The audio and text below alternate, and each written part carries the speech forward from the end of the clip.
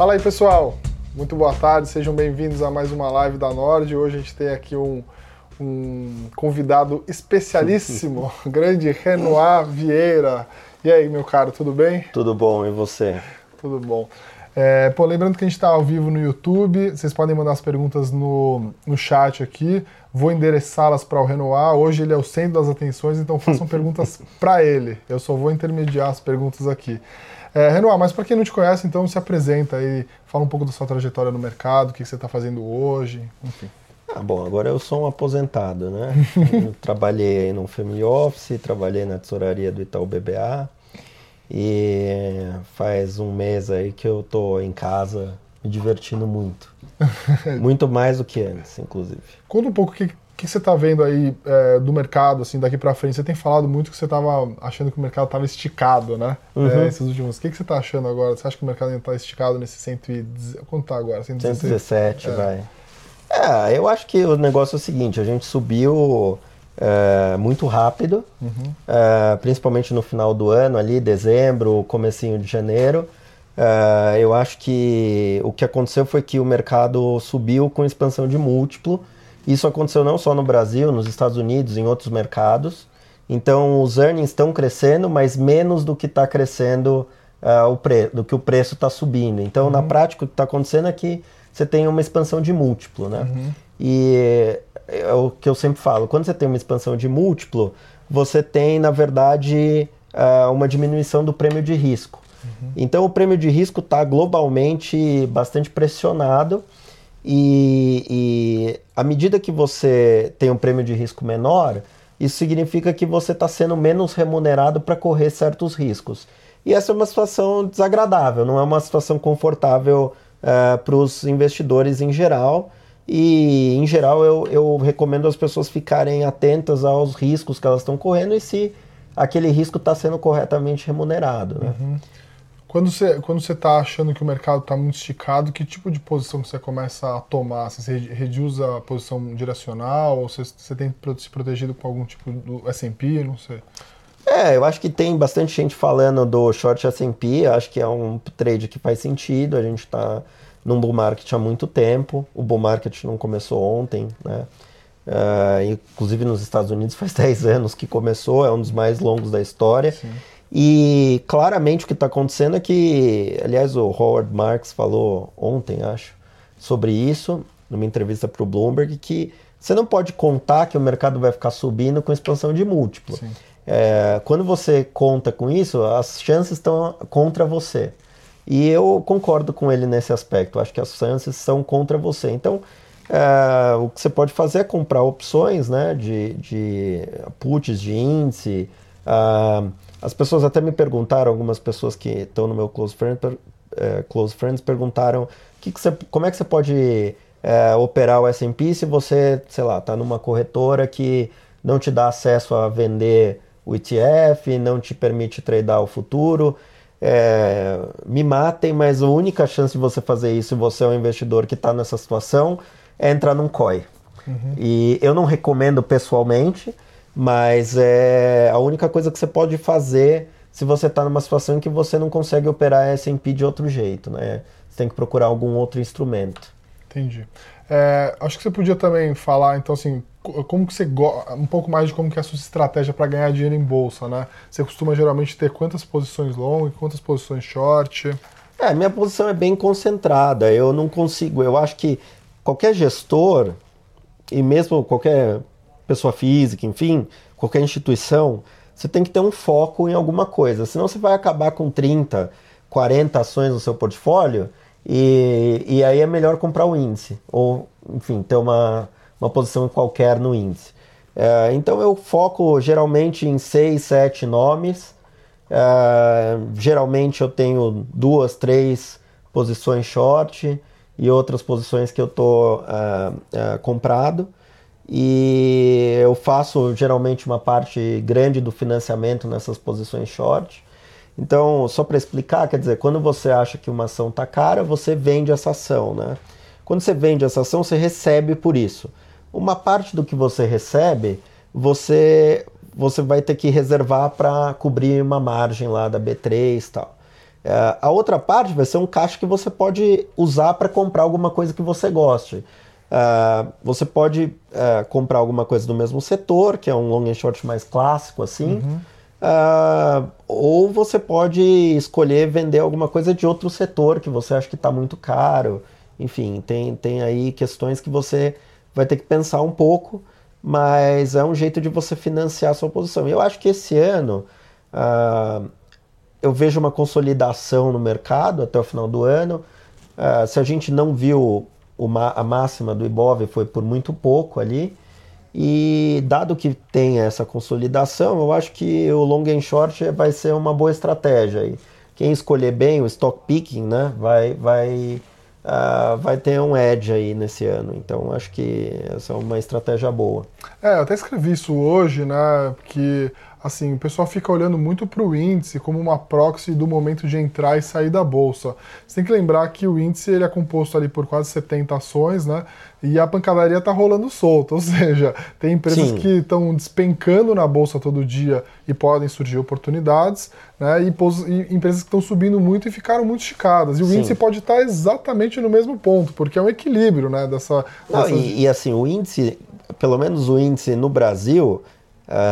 Eu vi que até alguém postou no Twitter, depois eu não sei se eu retuitei ou não, mas eu posso procurar lá. E o índice no Brasil é composto basicamente por bancos. Eu postei hoje. Foi você? Foi. Ótimo, por bancos e commodities, né? Então é Petrobras, Vale, Suzano, enfim, JBS e bancos, Itaú, Bradesco, etc. Então é um índice muito concentrado nesses setores. Tem um monte de setores que estão lá meio com um percentual muito reduzido em relação ao que deveriam ser pelo ciclo de negócio, pelo momento. Então essas são questões que você tem que considerar sempre. Sim. O índice muda, né? Mas demora muito tempo para mudar. Então Só lembrando assim, né, o bull market aconteceu nos Estados Unidos, né, no S&P, principalmente com empresas de tecnologia, né? Então que a gente tem pouco. A gente não tem nada, praticamente. Inclusive eu estava conversando com um gestor outro dia que gosta dessas temáticas, né? Um gestor que não faz muito stock picking, ele gosta de fazer uma gestão mais top-down, né?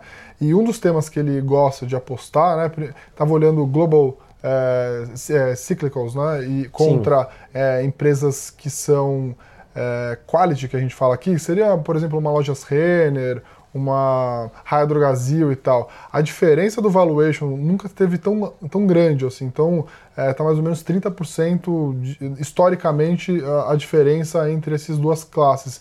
Então, assim, você poderia apostar agora hoje em empresas mais voltadas para a recuperação, né, enfim, de commodities e tudo mais, e também um tema que ele gosta bastante, que é o que o Renoir gosta aqui bastante, que ele fala bastante, de disruptivas contra incumbentes, né, que é enfim, a gente já falou isso algumas vezes. Sim. Conta um pouco mais da tua ideia de disruptivas contra incumbentes, principalmente no setor bancário, né? Não, o que eu tenho dito é que eu não sei exatamente quem vai ganhar essa guerra, entendeu? Mas o que eu sei é que os bancos hoje, que têm uma concentração grande, vão perder. Quem vai ganhar, se vai ser um banco ou outro, eu acho difícil dizer. Até por isso eu tenho BPAM, BPAC, BID, porque eu acho que todos eles têm alguma chance ali, e em diferentes segmentos, etc., todos têm alguma chance. Agora, Itaú, Bradesco, ele já tem um percentual tão grande do mercado que é difícil você ver para onde eles vão crescer, especialmente considerando que não tem mais o espaço para M&A que tinha. Então antes o Itaú, sei lá, XP incomodava, tá bom, vai lá e compra XP. Alguém incomodou, tá bom, vai lá e compra o cara. Eu acho que isso meio que acabou, não tem mais essa possibilidade agora. Dado que essa possibilidade não está mais disponível, os bancos vão ter que se adaptar. E se adaptar é competir num mercado que eles não sabem competir ainda. Porque como é que você faz para remunerar um ativo tão grande, uma empresa tão grande como o Itaú, com 0 de tarifa em conta corrente, um monte de coisa? Então, essa é a questão. E eu tive a experiência agora de criar esse Close Friends, E foi divertido porque eu aproveito tudo que eu faço para estudar as várias empresas, né, com as quais eu me relaciono como consumidor. É até uma coisa que falam muito, quer dizer, se você quer investir, começa com uma empresa que você conhece bem, que você se relaciona e gosta do serviço e tal. E eu fiz lá uma conta no Mercado Pago, no PagSeguro, em algumas outras, e assim, disparado o Mercado Pago é melhor, né? E em termos de quanto tempo demora para processar os pedidos, etc., te mandar um e-mail, você conseguir verificar. O PagSeguro é ok, os outros estão bem atrás. Então, dada essa experiência, me parece que, por exemplo, a tese que todo mundo tem se colocado pô, será que esse negócio que o Itaú está lançando, o IT e tal, vai ter alguma atração? Cara, eles estão tão atrás do Mercado Pago, dos outros que já estão lá, e eles têm tanta dificuldade para fazer uma coisa, por ser uma empresa grande e se movimentar rápido é difícil, né? É um transatlântico, então você não vê muitos transatlânticos afundarem, mas também não quer dizer que ele vai sair do lugar facilmente, né? E melhor do que se financiar num Itaú da vida, não seria melhor só termar essas apostas, assim? Porque o termo me parece ser mais barato do que vender Itaú, não? Não, eu acho que tem essa possibilidade de você fazer isso em alguns... termar é mais barato em alguns aspectos, mas... ele não te dá a proteção que você poderia ter vendendo o Itaú, por exemplo. Então, o que eu quero dizer com isso é o seguinte, o Itaú ele tem uma correlação grande com o Ibov, né? Sei lá, a correlação é muito grande. Então, se você olhar o beta de Itaú, ele é bem próximo a 1. O que significa que o mercado sobe, o Itaú vai junto, né? Ou quando o mercado cai, o Itaú cai junto, né? Aproximadamente. Isso quer dizer o quê? Que você pode fazer um hedge para o risco sistemático. Shorteando Itaú e ficando long nesse spread aí entre Itaú e alguma outra coisa. Então, tem um componente que é defensivo nessa estratégia, que é você estar short em alguma empresa que você acha que tem uma correlação grande e que provavelmente não vai subir, ou vai subir pouco. E o caso de Itaú é esse, porque a empresa cresce se o lucro cresce, mas o Itaú tem uma dificuldade para fazer os lucros crescerem nesse ambiente competitivo adverso que a gente tem agora. Mas apareceu uma pergunta sobre um papel que você gosta bastante, o Renoir, que é Marfrig. Marfrig. Não, acho que Marfrig, a questão é a seguinte, é um papel que o management é bom, eu diria que entre os açougueiros é o melhor management que tem, e é uma empresa que tem uma escala, que está entrando no mercado que ninguém sabe muito bem para onde vai, que é esse negócio de fake meat aí, de carne fake, né? Mas o que eu sei, qualquer um que já fez isso sabe, é que você investir numa empresa que depende da cadeia de distribuição refrigerada é um negócio caro, né? Então, se você investe numa empresa que já tem a distribuição, né,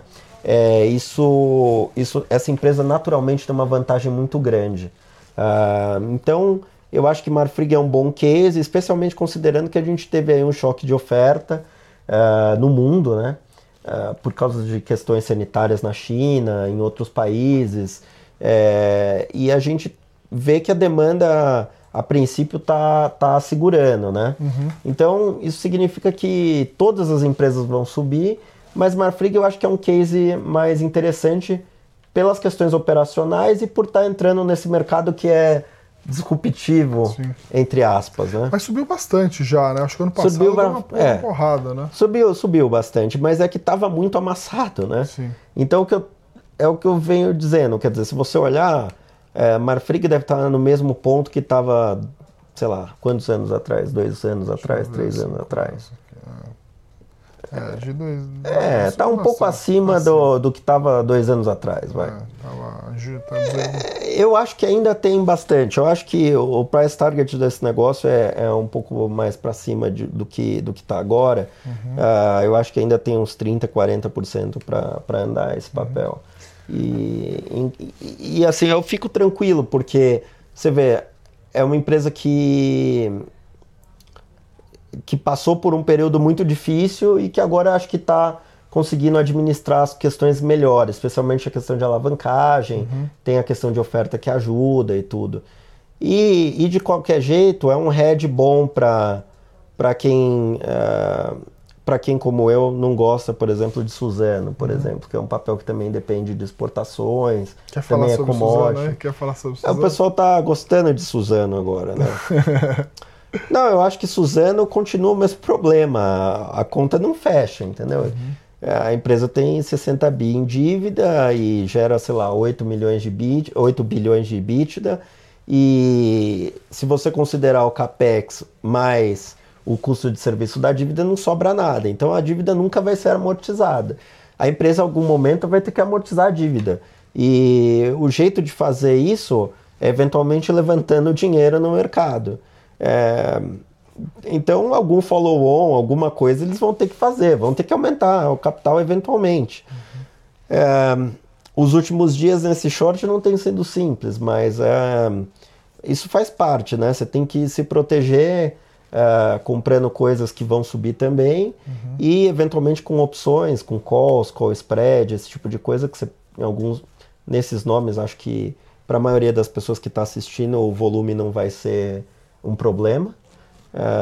Então acho que esse é o tipo de coisa que tem que aguardar e é o que eu falo sempre, se você olhar o Peter Lynch tem um histórico fantástico, mas o investidor médio perdeu dinheiro. Sim. Porque o cara saiu antes. Sim. Então você tem que ter paciência, a maior parte do tempo você tem que aguentar as porradas que o mercado te dá, sim, porque a maior parte do tempo, a maior parte do dinheiro é feito esperando. Como é que, tem uma pergunta boa aqui, como é que saber se uma ação está overpriced? Porque você tem múltiplos diferentes para setores diferentes e tal. Sim. Como é que você consegue enxergar se uma ação tá muito cara, tá muito mais cara do que o resto do setor, enfim? Bom, acho que assim, o jeito mais fácil para as pessoas que estão ouvindo é você comparar os múltiplos, né? Não é o jeito mais sofisticado, mas é um jeito que vai te dar uma boa ideia do que está acontecendo. Então, se você usar os múltiplos, EV, EBITDA, PL, né, Price Earnings, enfim, esses múltiplos, Price to Book, enfim, você tem uma ideia se você comparar dentro do mesmo setor. Se você quiser comparar com outros setores, aí eu sugiro que você use outra metodologia, que é a que eu gosto mais, que é usar o prêmio de risco. Então, sei lá, você tem um CAPM, né? Você pode inverter, você tem o price target, por exemplo, do relatório de vocês, você compara esse price target com o que está no mercado, você acha um retorno total. Esse retorno total menos a renda fixa, que, sei lá, vamos dizer que seja o CDI, ele vai te dar o prêmio de risco, né? Quanto você está recebendo para correr aquele risco. E aí você, com esse prêmio de risco, você pode comparar esse cálculo entre os setores. E tem empresas que ficam muito tempo o prêmio de risco abaixo de zero. O que isso significa? Significa que o mercado está estimando um G, que é o crescimento de longo prazo para os dividendos dessa ação, tal, no fluxo de caixa, muito alto, maior do que o custo de capital. Sim. Geralmente, quando o mercado está esperando isso, vem uma decepção, porque significa que o mercado já está antecipando hoje um futuro muito bom para a empresa. Então, esse é um jeito de você saber. Você está ali calculando um prêmio de risco. Se o prêmio de risco é muito alto, tem vários casos que são muito descontados. A gente até estava falando aqui de um que acho que o pessoal desistiu aí, que é Leli. Sim. Que a empresa realmente assim, acho que tudo bem, todo mundo é grande, a empresa é uma zona mesmo, entendeu? Mas aqui, a questão é que tem muito prêmio de risco, então para você perder muito dinheiro, o negócio tem que valer significativamente menos do que ele está valendo hoje. E com um prêmio de risco tão grande que está no papel, eu acho muito difícil. Sim. Tem vários casos desse, né? Quer dizer, Vevaro ano passado... A própria Via Varejo, né? Vevaro ano passado foi isso, quer dizer, para você perder muito dinheiro, você tinha que... Vevaro tinha que cair muito abaixo de R$4, enfim, você comprou a 4,50 e tal, se o negócio caísse, pra você perder muito dinheiro, o negócio tinha que tradear a 3, 2,5, sei lá. Só que naquele preço de 4, 4,50, 5 até, já estava tão descontado que não fazia sentido cair muito mais. Não quer dizer que não foi muito desagradável ver o negócio cair no metade do ano, né? Você começou a comprar no 5, mais ou menos? Eu comecei a comprar esse negócio em novembro de 2018. Então tomou um calorzinho. Muito calor. Em janeiro foi, assim, novembro até janeiro, final de janeiro de 2019 foi bom, né? Mas aí fevereiro em diante foi só sofrimento. E você tem que estar preparado para essas eventualidades, porque elas vão acontecer. Pessoal, queria aproveitar então, perguntar aí quem ainda tem Via Varejo, né, se participou das nossas lives. Muita gente acompanha a gente, comprou na live que a gente fez, no trade do gordo. Que você comprou a mais? Comprei 200 mil reais em vez de 100 mil reais. Espero que você não tenha vendido. Não, comprei. Tá lá, hoje eu vi minha posição lá, tá valendo uns 540 mil reais. E aproveitar e dizer também que na descrição do vídeo ali embaixo, né, tem o Linktree do Renoir, vocês podem, eu vi que teve gente que perguntou qual que é o Twitter do Renoir, tem lá o Linktree, no Linktree tem todas as redes sociais dele, mas também tá na descrição do vídeo, tá? Vamos lá, mais perguntas, tem uma pergunta boa aqui que eu vou ler, peraí, só um minuto. O problema de shortear o bull market é que o mercado pode se manter por mais tempo irracional do que você pode se manter solúvel. Como que você lida com isso? Essa é uma boa pergunta, né? Eu tomo bastante Rivotril para dormir e conserta para acordar. Essa é a ideia. Mas assim, acho que a questão é que você tem que considerar que você não vai acertar o topo nem o fundo de nenhum papel. E só por coincidência, isso é sorte. Uhum. O resto é uma questão de você estar correndo os riscos certos, né? Então, você não precisa montar sua posição de hoje para amanhã porque eu falei uma posição qualquer ou porque você lê um report. Você não precisa manter 100% do seu dinheiro alocado 100% do tempo. Então, é claro que isso é o ideal, mas como você não vai acertar o topo e o fundo todo o tempo, você tem que ir construindo a sua posição over time. Então, ao longo do tempo, você vai aumentando e vai diminuindo sua posição conforme os ativos. Inclusive, essa foi uma pergunta boa que me fizeram no Close Friends, que é como eu rebalanceio o portfólio. E eu rebalanceio, para ser bem sincero, a cada 10 pontos de prêmio de risco. Então, essa é uma regrinha que eu criei que acho que funciona. Então, à medida que o prêmio de risco vai aumentando, a cada 10% que o prêmio de risco aumenta, a cada 10 pontos percentuais, né, que ele aumenta, eu vou aumentando minha posição. Então isso, à medida que ele vai diminuindo, eu vou diminuindo minha posição. E aí tem lá uma curva lá que eu fiz que vai fazer com que quando eu ganho significativamente mais do que eu estava projetando naquela posição, eu fico zerado. Né? Então, por exemplo, o VEVAR eu já diminuí para metade da minha exposição inicial. E eu tenho que dizer que foi um trade espetacular, né? Porque o meu médio estava perto de 4,80 por aí, sofri muito, especialmente, bom, até ter a operação lá, né, com a XP, Sim. foi só sofrimento, né? Sim. E parecia que o negócio ia, mas não ia, ficava naquela barreira ali e tal. Mas agora, quer dizer, acho que valeu a pena. Quem correu esses riscos aí. Eu digo até pro pessoal que a gente sofreu muito pouco, né? O call do Ricardo era lá de janeiro, a gente resolveu fazer essa compra só 3, 4 meses depois, se eu não me engano, fiz em abril ou maio. E quando saiu o anúncio da oferta do papel até chegou a cair um pouco, mas de lá para cá foi muito rápido e a gente sempre dizendo que precisava ter paciência, a gente precisava enxergar uma série de questões serem resolvidas dentro da empresa. Né? Ontem mesmo a gente viu o papel subindo forte de novo, não sei se foi por conta dessa notícia das compras do controlador, mas uma compra muito, muito pequena, quase irrelevante para o tamanho do negócio. O pessoal tende a criar um excesso de confiança em relação a isso. A gente está monitorando aqui de perto, é claro. De novo, assim, a nossa obrigação como analista aqui é, claro, monitorar se os fundamentos estão acompanhando o preço do papel e se por acaso o papel esticar demais, né, ou se a gente perde toda a nossa margem de segurança aqui para o Renoir, que é o prêmio de risco, né, dele, é hora de eventualmente sair, enfim, procurar outras coisas, né? A Bolsa bastante democrática nesse sentido, né? Todo dia tem uma empresa boa despencando, né? Tem uma série aí de coisas. Você chegou já a olhar, o pessoal está perguntando aqui, você já chegou a olhar Oi? Você gosta, você não gosta? Acho que Oi, assim, eu sempre falei que eu tenho um pouco de Oi, pouco mesmo, bem pouco, para os meus padrões, inclusive, mas eu sinceramente não vejo que a empresa vai quebrar, mas o problema é que eles não conseguem acertar um trimestre, entendeu? Então, todo trimestre é uma notícia ruim.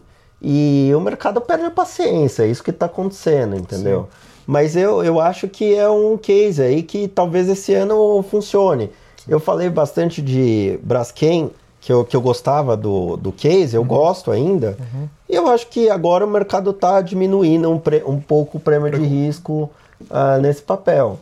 Eu acho que o bom de você olhar para as coisas em termos de prêmio de risco é que você consegue comparar todos os ativos, né? Inclusive moedas, inclusive todos os ativos. Então, eu acho que hoje a Bolsa, por exemplo, está um pouco acima o prêmio de risco está um pouco comprimido, o que significa que os múltiplos estão um pouco acima da média. Sim.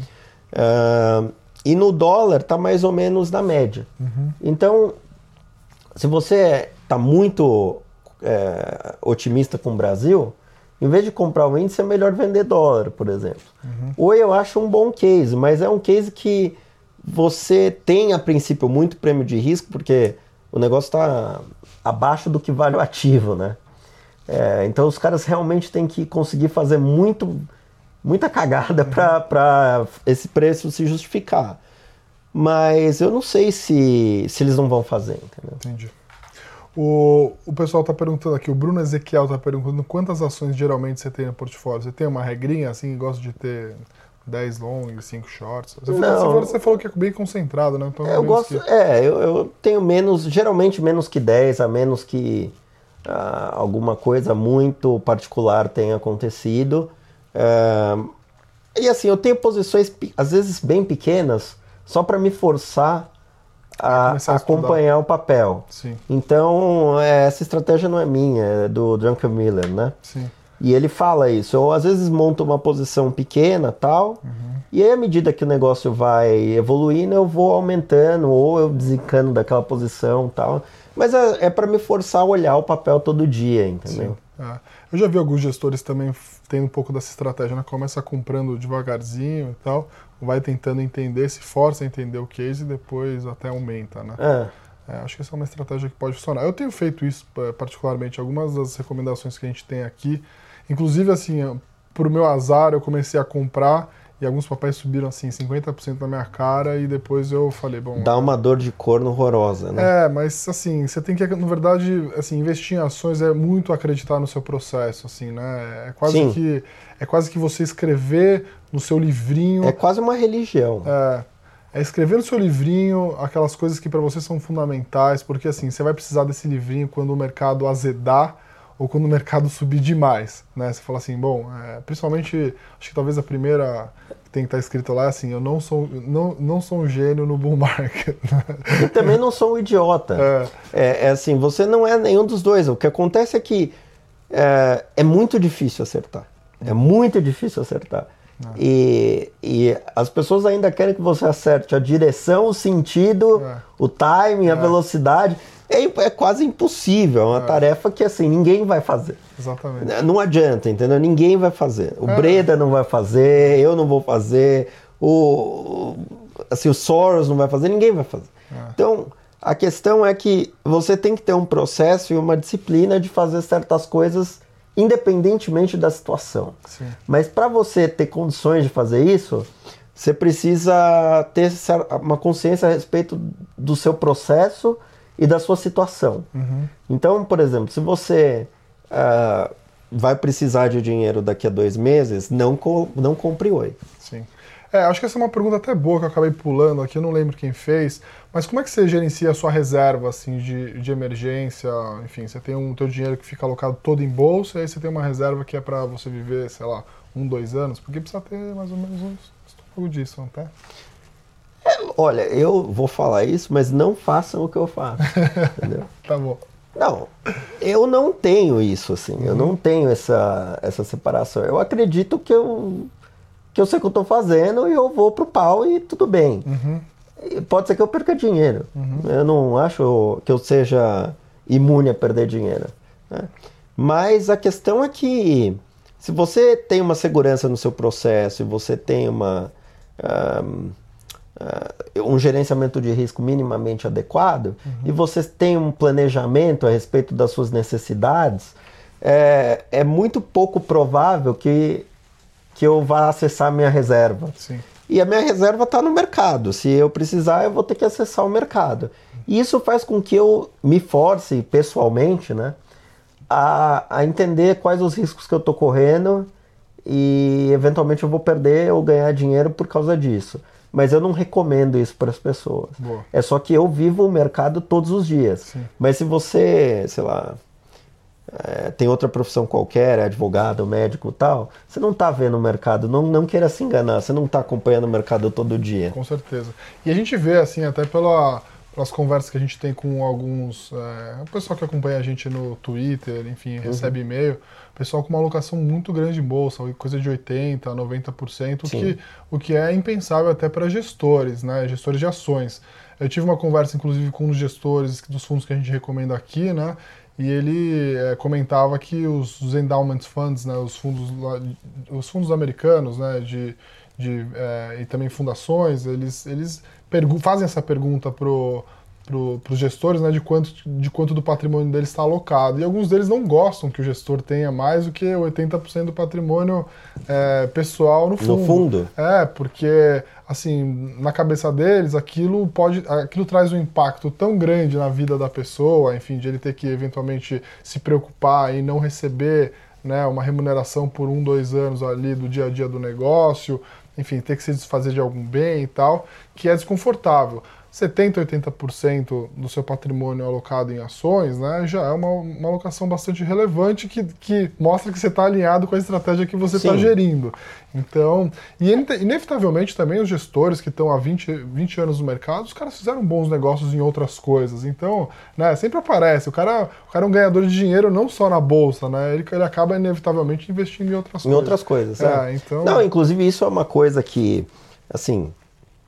Uma das coisas que eu faço eu olho muito o mercado de venture capital, de empresas menores, de empresas que não estão na bolsa, etc.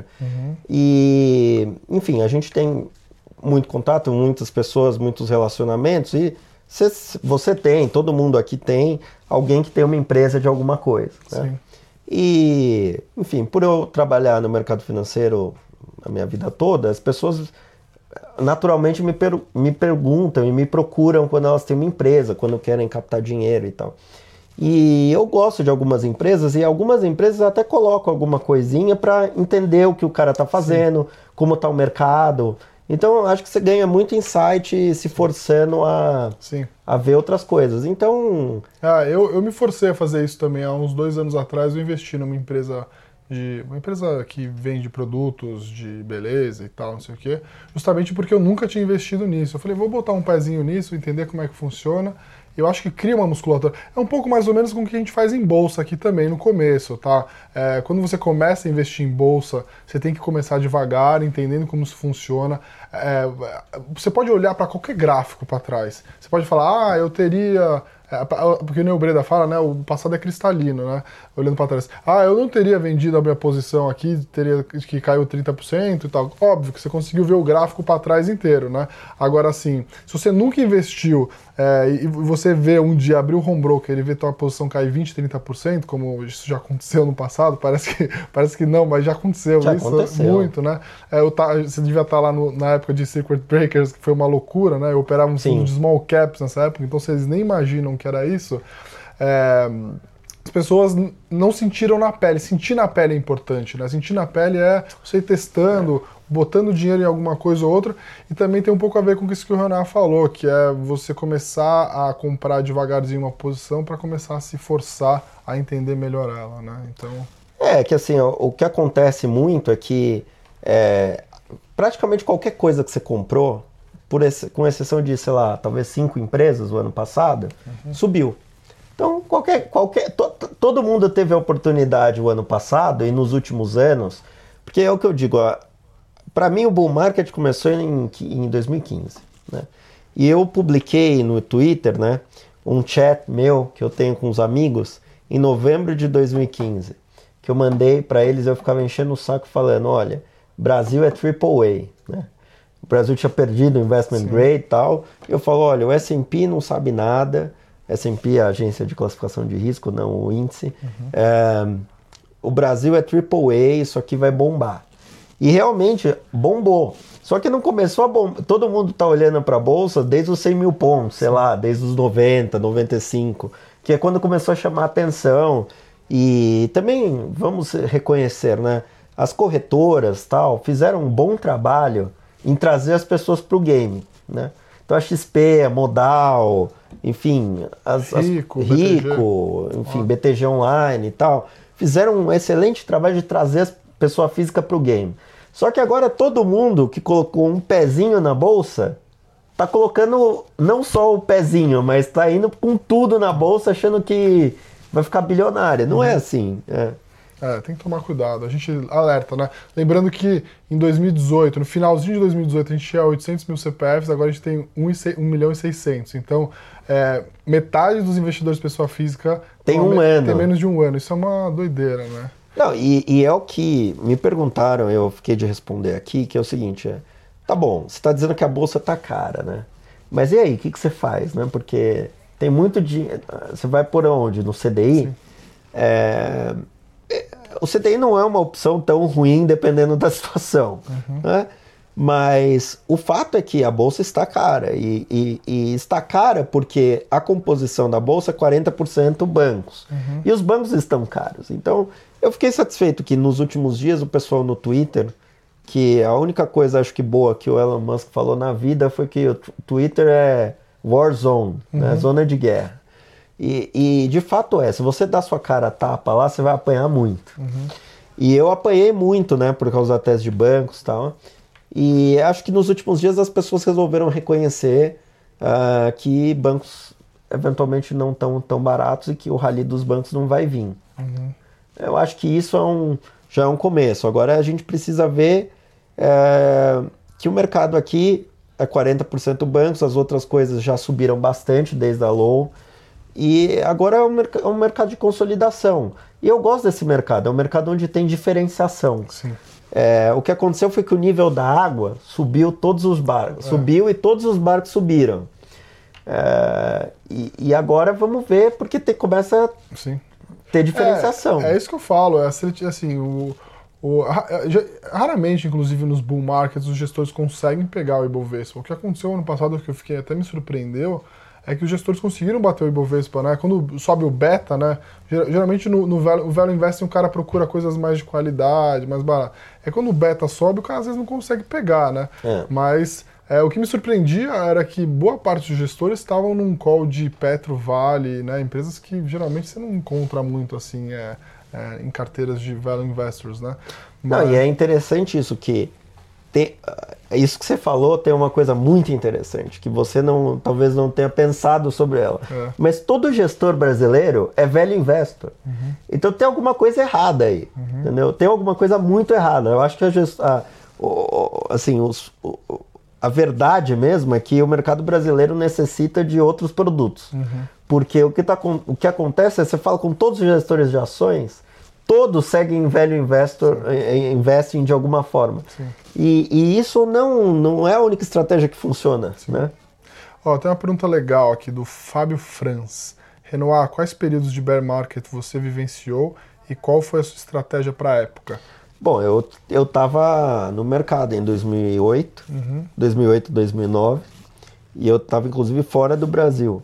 Né? E eu estava no mercado em toda a Dilma, desde o primeiro mandato até ela sofreu impeachment. Sim. A estratégia para sobreviver é tomar os riscos certos, né? E vender alguma coisa que você acha que vai cair. Então, teve períodos que você shorteava o DAX, né? Que é o índice alemão, que tem uma composição um pouco mais balanceada. Você postou isso, inclusive eu achei muito bom. Que tem lá, o DAX, se você olhar como índice, é um dos mais balanceados em termos de setores, né? Tecnologia, indústria, etc, né? E shortear o S&P, comprar VIX, etc, né? Comprar vol. No Brasil, existia um mercado que agora praticamente não existe, né? Que é o mercado de derivativos de renda fixa. Então tem uma série de coisas que dá para fazer, mas para investidor para os assinantes aí e tal, eu acho que o mais simples é você vender o Ibovespa ou alguma proxy do Ibovespa, se você está falando de Brasil. E a outra coisa é que, assim, eu não acredito, isso é só mudando um pouco de assunto, assim, eu não acredito que o Ibovespa vai performar muito bem se lá fora não performar bem. E eu acho que as incertezas lá fora são bem maiores agora. Então, a gente tem um período que a gente ainda não viveu nos últimos 5 anos, nem nos últimos 10, que é o Brasil, que é os Estados Unidos e o externo realmente mal. Né? E talvez a gente esteja caminhando para um cenário que, no mínimo, o índice lá fora vai ficar de lado e, no pior dos casos, vai cair. Sim. E aí tem eleição nos Estados Unidos, tem uma série de coisas, né? Eu tô um pouco mais otimista. Eu acho que a gente pode viver... Assim, tem que tomar cuidado, né? Dessa vez é diferente, é complicado. Falar que dessa vez é diferente... Já é um sinal. Já é um sinal, mas eu acho, sim, que o Brasil pode performar bem mesmo com os Estados Unidos de lado ou até caindo, né? Depende do quanto vai cair, do porquê vai cair. Sim. Tem até uma outra pergunta, acho que parecida com relacionada com esse tema, né? O Felipe Alves pergunta se você tem ações internacionais, se sim, quais? Não, no momento eu não tenho nenhuma ação internacional, eu gosto de operar os ETFs lá fora, eu não opero muito single names, porque eu acho que a gente tem pouco edge, entendeu? Qual que é a minha grande... Como é que eu vou me justificar, sendo que eu não conheço tanto o mercado americano e não acompanho tanto, ou enfim, alemão e tal. Eu não acompanho tanto esses mercados a ponto de ficar no dia a dia acompanhando as companhias e tal. Eu olho mais o macro lá fora. Né? Legal. Então eu gosto de operar os ETFs, mas no momento eu não tenho nada. Temos uma pessoa ilustre no chat. Quem seria? Não sei se você conhece, Viviane Dias. Ah, minha querida esposa. Tô mandando um beijo aí pra ela. Minha querida esposa, um beijo. Explica o que é o VIX Index que você citou agora. O VIX? O VIX é um índice de volatilidade nos Estados Unidos que é composto pela volatilidade implícita nas opções curtas das ações americanas. Então, é isso, ele mede a volatilidade no mercado. E aí tem nomes mais marqueteiros, tipo índice do medo e tal, né? Mas o VIX é isso, é um índice de volatilidade e ele é tradável. Então você pode comprar, isso significa que você pode comprar ou vender o VIX. Né? Nos últimos anos, o que tem acontecido é que quando você vende uma opção, você recebe o prêmio, né? E um jeito de você rentabilizar seu ativo é você vender opções. Então, por exemplo, se você lançar opções de uma ação que você tem. Então, por exemplo, você tem Petro na sua carteira, né? Sei lá, dependendo de quanto está a volatilidade de Petro, você vai receber 2%, 3% ao mês para lançar uma opção. Se a ação de Petro subir muito, você vai deixar de ganhar a diferença entre o preço da ação e hoje o strike que você vendeu. Você vende uma call, a call coberta. Você faz uma venda coberta, né? Então você vende uma call, essa call tem um prêmiozinho, se a ação não subir muito naquele mês, você ganhou aquele dividendo, se ela bateu o teu strike, você limitou o seu ganho e assim você pode ir rentabilizando o seu capital, né? Esse é um jeito de você rentabilizar. Como a taxa de juros no mundo está muito baixa, tem muita gente fazendo esse tipo de operação para rentabilizar o portfólio. Isso significa que tem uma pressão na volatilidade implícita para baixo nas opções. Então, se você olhar as opções lá fora, você vê que a volatilidade implícita está em níveis historicamente baixos. A gente estava olhando até o Ibov aqui, está com uma volatilidade muito baixa. Muito baixa. Inclusive realizada, né? Se você olhar, quer dizer, a vol do Ibov, sei lá, realizada foi 8, 10% ano passado. E esse é o risco, que as pessoas que você, como você falou, tem, sei lá, 800 mil CPFs na bolsa que não estavam no Joesley Day, não precisa ir tão 2008. O cara não estava no Joesley Day. Então, quer dizer, isso aí é uma coisa que as pessoas, no mínimo, que entraram agora, deveriam se interessar em saber como o mercado abriu naquele dia, o que aconteceu. Eu de verdade fico pensando, porque assim, né, a gente escreve aqui todo dia, né? É claro que a gente fica entusiasmado com o mercado maior, com as empresas se valorizando, o país caminhando para frente e tudo mais. E aí, às vezes, a gente tem que fazer o advogado do diabo aqui, escrever que nem eu escrevi hoje, falando que assim, olha, pessoal, a gente sabe que o mercado é cíclico, né? A gente pode ver crise para frente e tudo mais. E aí eu não sei se eu sinto que eu deixo as pessoas meio bored, assim, se as pessoas não gostam. Tristes. Falam, pô, meu, mas olha, market. Eu queria dizer isso aqui, aproveitar essa oportunidade que vocês me deram, que é para dizer o seguinte, eu abri o meu Close Friends como uma empreitada educacional, porque o que eu vejo é que as pessoas querem, né, querem muito, inclusive, verem o mercado subir. Então, me dá a impressão de que as pessoas, especialmente as pessoas físicas, né, na bolsa, e especialmente as mais novas, acham que só tem um caminho para ganhar dinheiro na bolsa, que é você comprar algumas ações, 1 ou 2 ações, tal, 3 ou 4 ou 5, e torcer para aquelas ações subirem. Mas isso não é assim. Você pode ganhar dinheiro no bear market, você pode ganhar dinheiro com as ações caindo. E não quer dizer que o bear market amanhã, que o mercado vai cair amanhã, mas alguma hora ele vai cair. E você precisa saber o que fazer nesse dia, ou nesses dias, né? E eu me preocupo pessoalmente com as pessoas que estão entrando agora no mercado e com as pessoas que estão no mercado, com o fato de que eu vejo alguns excessos já no Twitter, no Instagram, pessoas que vêm falar comigo e tal, pessoas que me mandam mensagem no WhatsApp e tal, dos grupos que eu faço parte, com viés torcedor mesmo, entendeu? O cara tá torcendo, não é um investimento, é uma torcida. Não, dá apelido, eu falei outro dia, né? Você chama o Corinthians de Coringão, né? O São Paulo de Tricolor. Você botar o nome do papel com um apelido também, isso é de torcedor total. Então assim, quando as pessoas vêm me perguntar, o que você acha da Vara? Eu falo assim, que Vara, meu? É Via Varejo, é uma empresa, não um papelzinho piscando na tua tela. Não é. As pessoas esquecem, eu falei isso para um amigo uma vez, na greve dos caminhoneiros. Eu falei isso para um amigo, olha, a gente tem que se lembrar nessas ocasiões que os papéis que a gente trada não são só numerozinhos que piscam na sua tela, que tem empresas por trás, que essas empresas têm um negócio por trás, que esse negócio gera caixa, distribui dividendo, etc, etc. Quando você se força a lembrar disso todos os dias, você perde esse viés que é o que eu estou falando. Eu falo, vou ter que citar de novo, mas a minha tese em Itaú é muito clara, porque você vai no Twitter, você vai lá e vê quantas pessoas amam o papel. E assim, você não tem o direito de amar nenhum papel.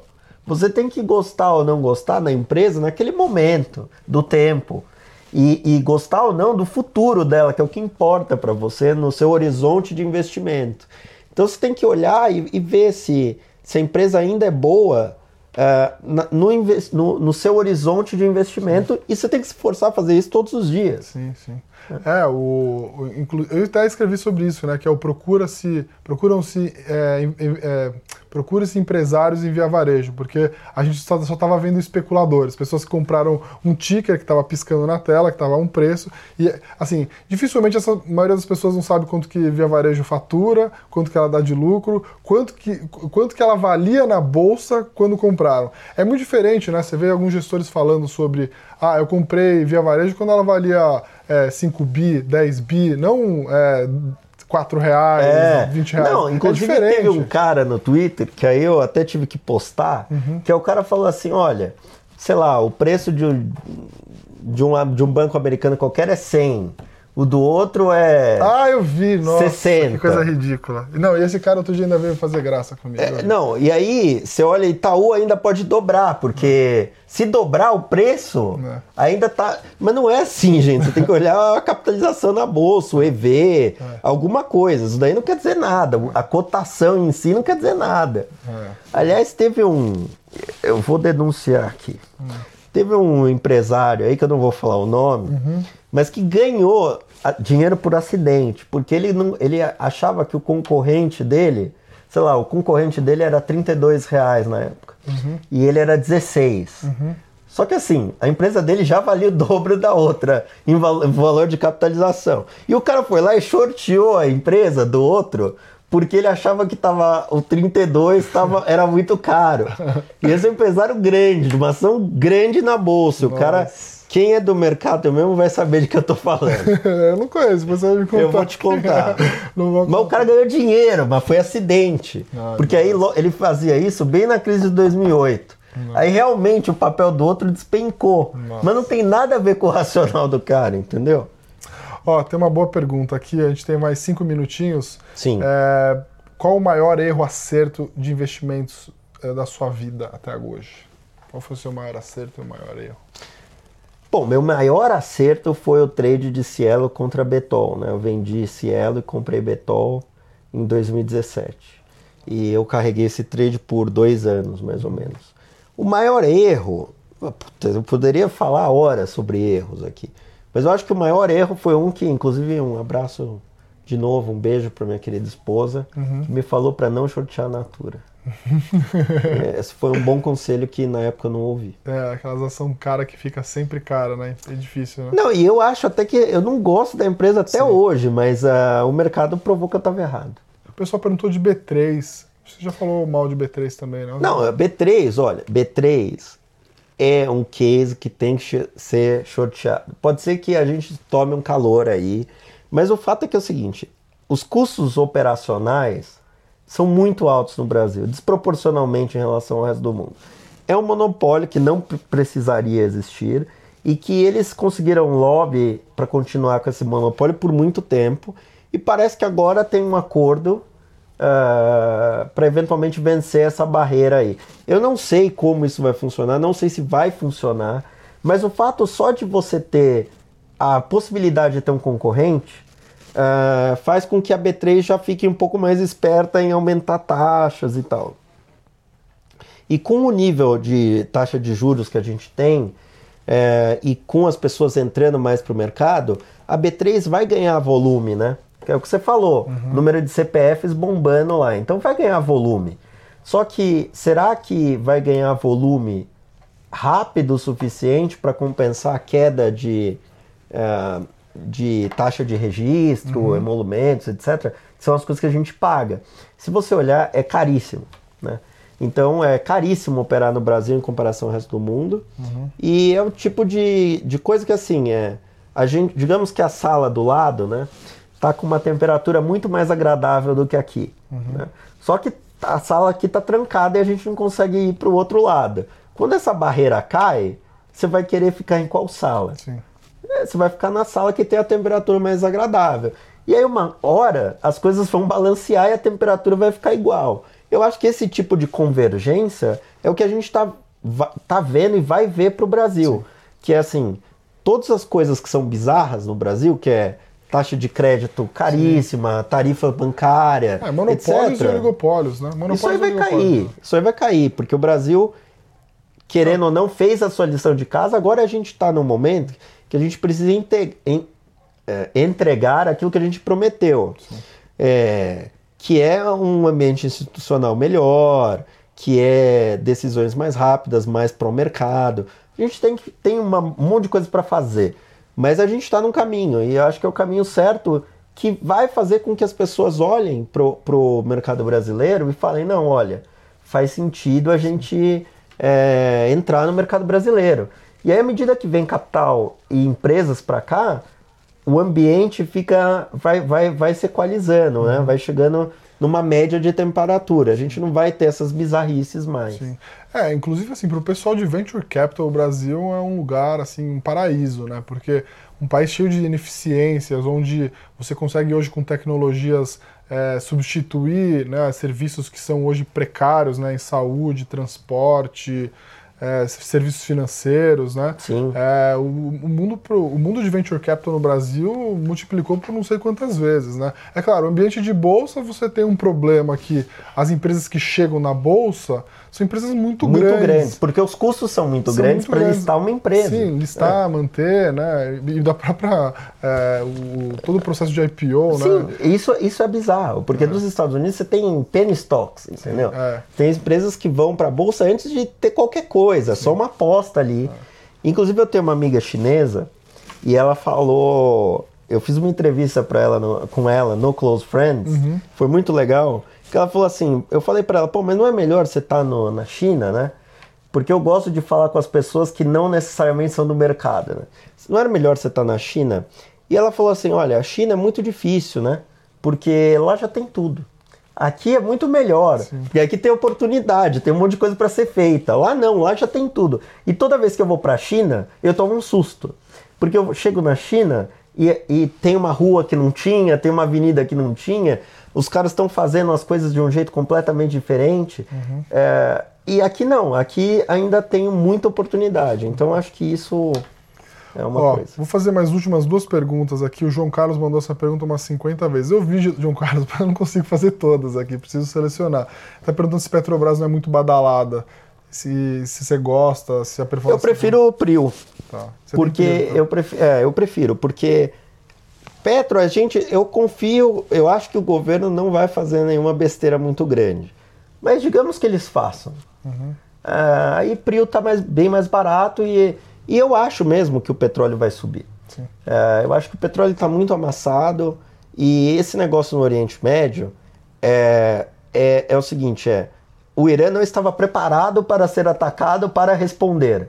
Mas isso não quer dizer que eles não vão responder de alguma outra forma via proxies, né, via outros atores no Oriente Médio.